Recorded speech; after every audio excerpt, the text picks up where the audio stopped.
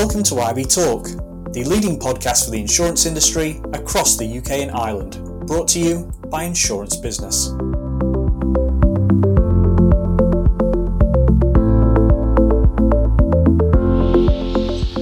Hello and welcome to IB Talk, the insurance industry podcast brought to you by Insurance Business.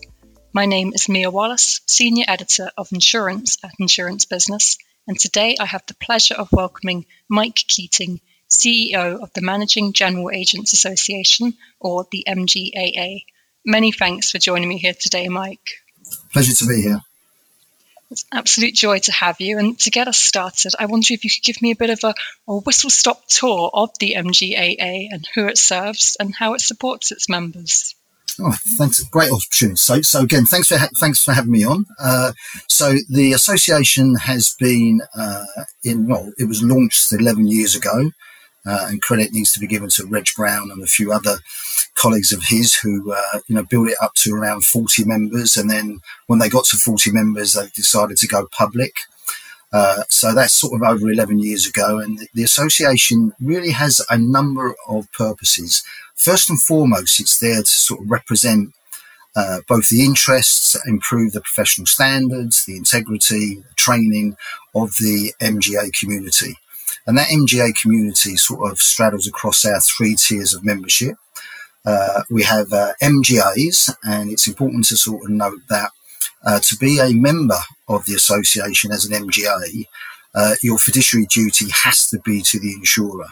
So effectively, MGAs are an extension of either an insurer's sort of branch network or actually everything an insurer does. So we look after the interests of nearly 200 of those MGAs currently.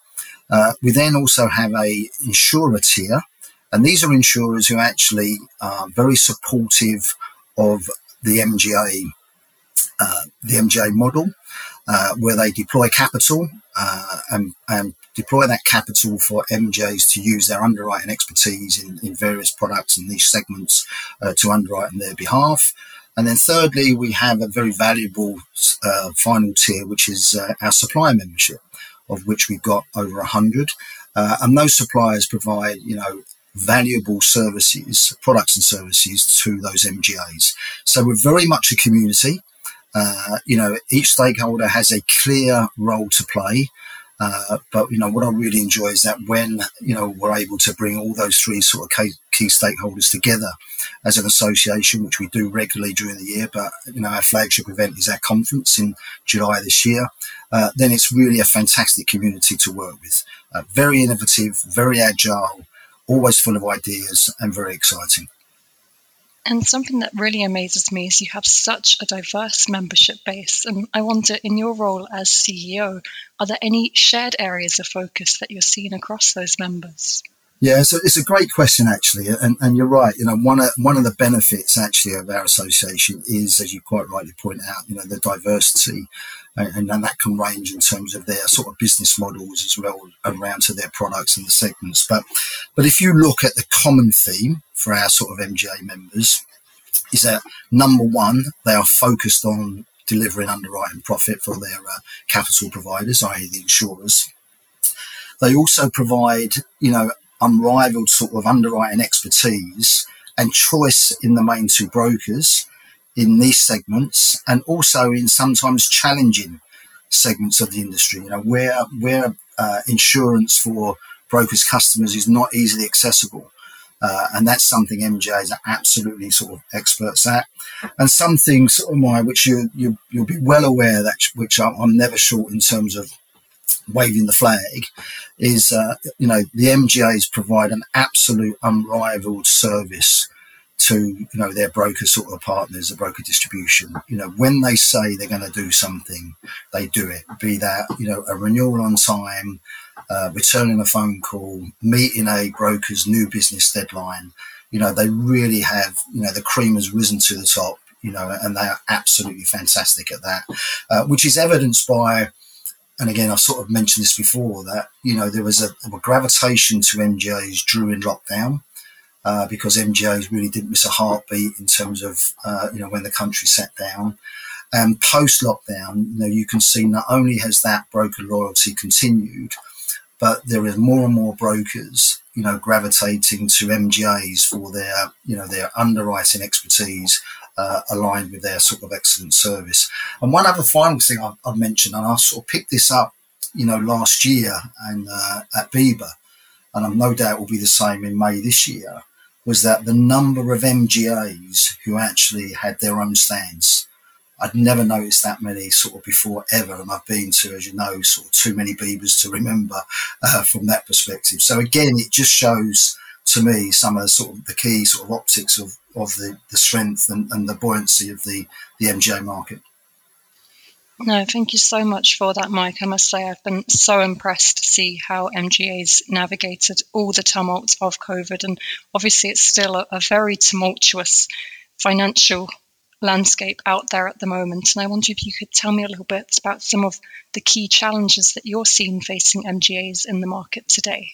Yeah, I'll probably sort of mention three, if I may. So, as being an extension of insurers and effectively, using their capital to underwrite business, clearly claims inflation is a strong headwind for which they need to navigate successfully and mitigate as best as they can in terms of delivering their sort of target loss ratios. So that's something which, the MGAs will be working, relentlessly with their claims partners to mitigate. But clearly, that it's not just the fact of mitigating that claims inflation, it's ensuring that, both their rating, going forward is sufficient to cover, hopefully no further increases in claims inflation, but certainly to more than cover what they're seeing now. So that's something which, is the big elephant in the room, or, call it a herd of elephants in the room, which all insurers and MGAs are sort of having to tackle sort of head on. And that's not going to go away, anytime soon. And certainly claims inflation in wheels-based products, is significantly high. So that's a challenge. The second one, I think, which I'd like to mention, and this isn't necessarily completely across the board, but it's more of a sort of observation from my MGA members and with some of the insurers they partner with for capacity, is that, onboarding new capacity and therefore getting speed to market to launch, be it a new product or a refresh product with capacity, that can be a challenge, that, and some insurers do that extremely well, where others are still, I would say, probably need to invest a bit more time and collaboration with their MGA partners to ensure that the onboarding goes very smoothly, because some of the challenges on onboarding, that if you don't get it right at the start and everybody is aware of what their role is and what the financial sort of targets are, what the management information suite requirement is, etc., then that can cause challenges as the relationship develops. So one of my pleas in sort of this opportunity is to really invest the time, certainly through the insurer lens as well as the MGA lens, in terms of onboarding, because I have seen and do see some challenges in those sort of relationships, which are purely can go back to the genesis of when the partnership was onboarded. So that is something which I think will improve, and we as the association will do everything we can with those stakeholders to sort of try and engineer and facilitate how that can improve, and we can do that through our sort of technical insight events, which are extremely popular. And then finally, again, you won't be surprised, it's obviously the increase in regulation and the burden of regulation. MGAs are not immune to that. We've gone through fair value attestation sort of last year, which was extremely painful for the whole industry. And unfortunately, you could say unfortunately or fortunately, but ultimately didn't end up with any product being withdrawn from the market. So again, on behalf of our members, we're having a collaborative discussion with the regulator in terms of what fair value looks like next year. And then clearly, the consumer duty deadline at the 31st of July, again, is extremely sort of at the forefront of sort of MGAs and their distributors' minds. And again, that adds cost, and complexity. in terms of and challenge rather in terms of that relationship. So they're probably the three areas I would highlight. I think people listening to this would say, well, why am I not mentioning capacity? Is there a capacity crunch? And I'm very clear on capacity that, if an MGA is doing everything it should be doing in terms of defining its risk appetite, being proactive with its underwriting, being excellent at service, management information, and I'll call that forensic management information, and as I say, being proactive in managing their portfolio, then they will never have a problem with attracting capital from insurers. There's only a capacity crunch where MGAs, don't display those key hygiene factors which insurers are looking for.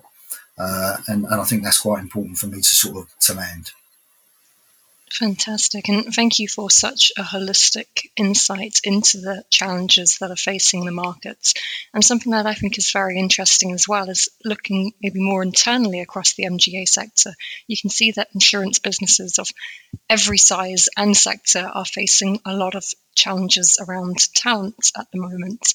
And I wonder if you could tell me a little bit about how great a challenge this is for MGAs as you see it. Well, again, they're not immune to, the recruitment challenge, and they're not immune again to sort of attrition from that perspective. I suppose what I would say, however, that there is been a slight drain, what I would say, from the traditional market into the MGA sector. And that's really driven by the dynamics of MGAs, insofar that they're very innovative, they're very agile, they recognise, underwriting, stroke distribution, stroke product knowledge, expertise. People I speak to who I've known moved from very successful careers in the traditional market into MGAs. They tend to say, it's so refreshing in where they're in an environment where cause and effect really is a hygiene factor, that they can make a decision at 9 o'clock in the morning and then it will be implemented at, sort of at 10 past 9, from that perspective. So, whilst they're not immune, what I would say is that the MGA sector, and again, we've touched on sort of, how exciting that is in terms of, the innovation, agility and the things I've covered, is attractive. And I think that will continue to be attractive, provided the MGAs sort of retain that sort of, let's call it sexiness in terms of what they do, and giving people, really the freedom, the landscape, the opportunity to, for one of a better phrase, spread their wings and actually really execute their skills and be their skills in underwriting, product development, operational efficiency, any of those particular disciplines, you can really flourish in an MGA. I'm not suggesting that that's not available in the insurer market, but having had the experience in the company market myself, I would say it's not as sort of as wide ranging as what you get when you're operating in an MGA. You've really identified the opportunities that MGAs have to snap up the best and brightest insurance talents. And I wonder if you could tell me a little bit about some of the initiatives in place by the MGAA to help support and boost that talent pipeline.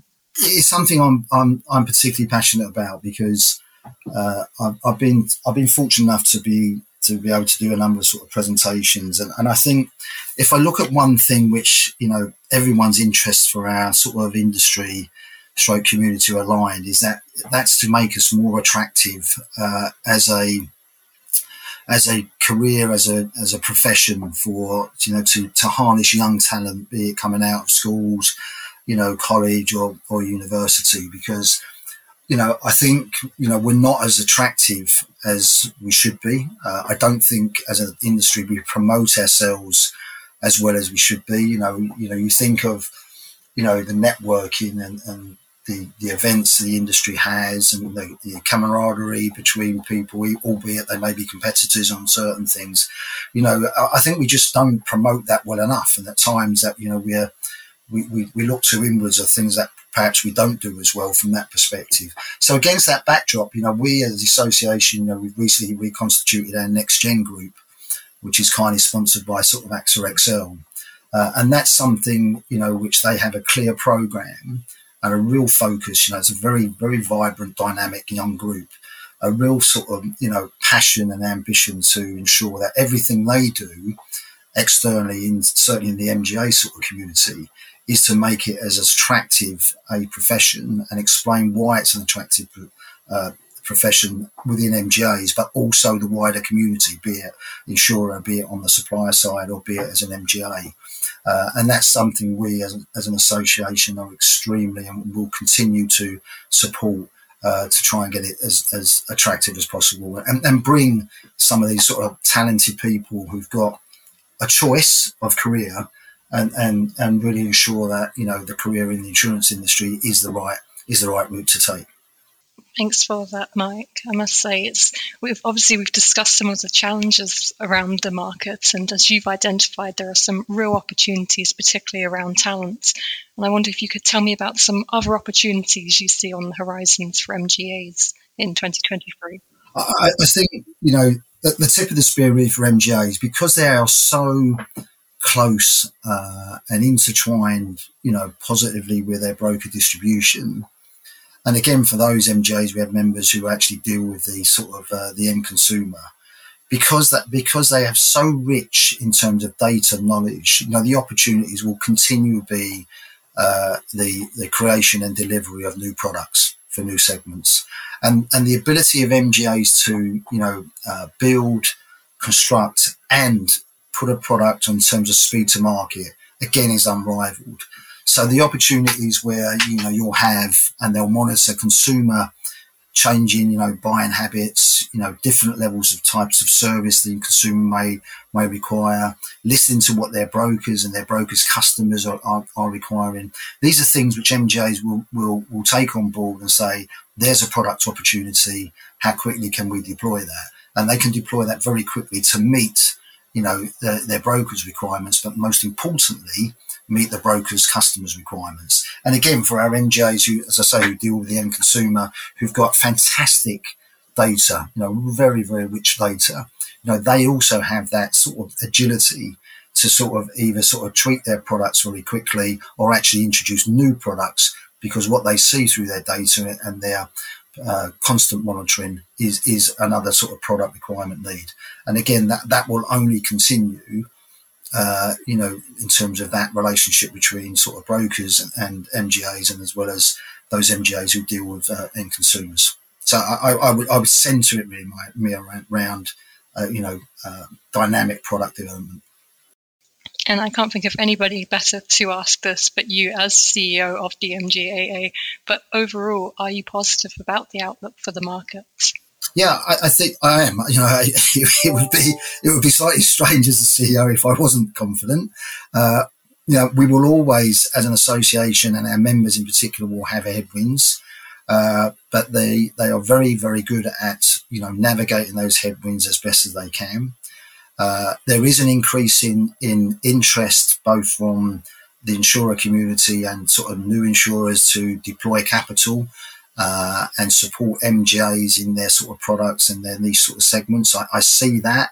I see that from our own insurer membership, which is growing close to nearly 60 insurers now we've got. So you can see that there is a clear, exciting segment that people want to be involved in.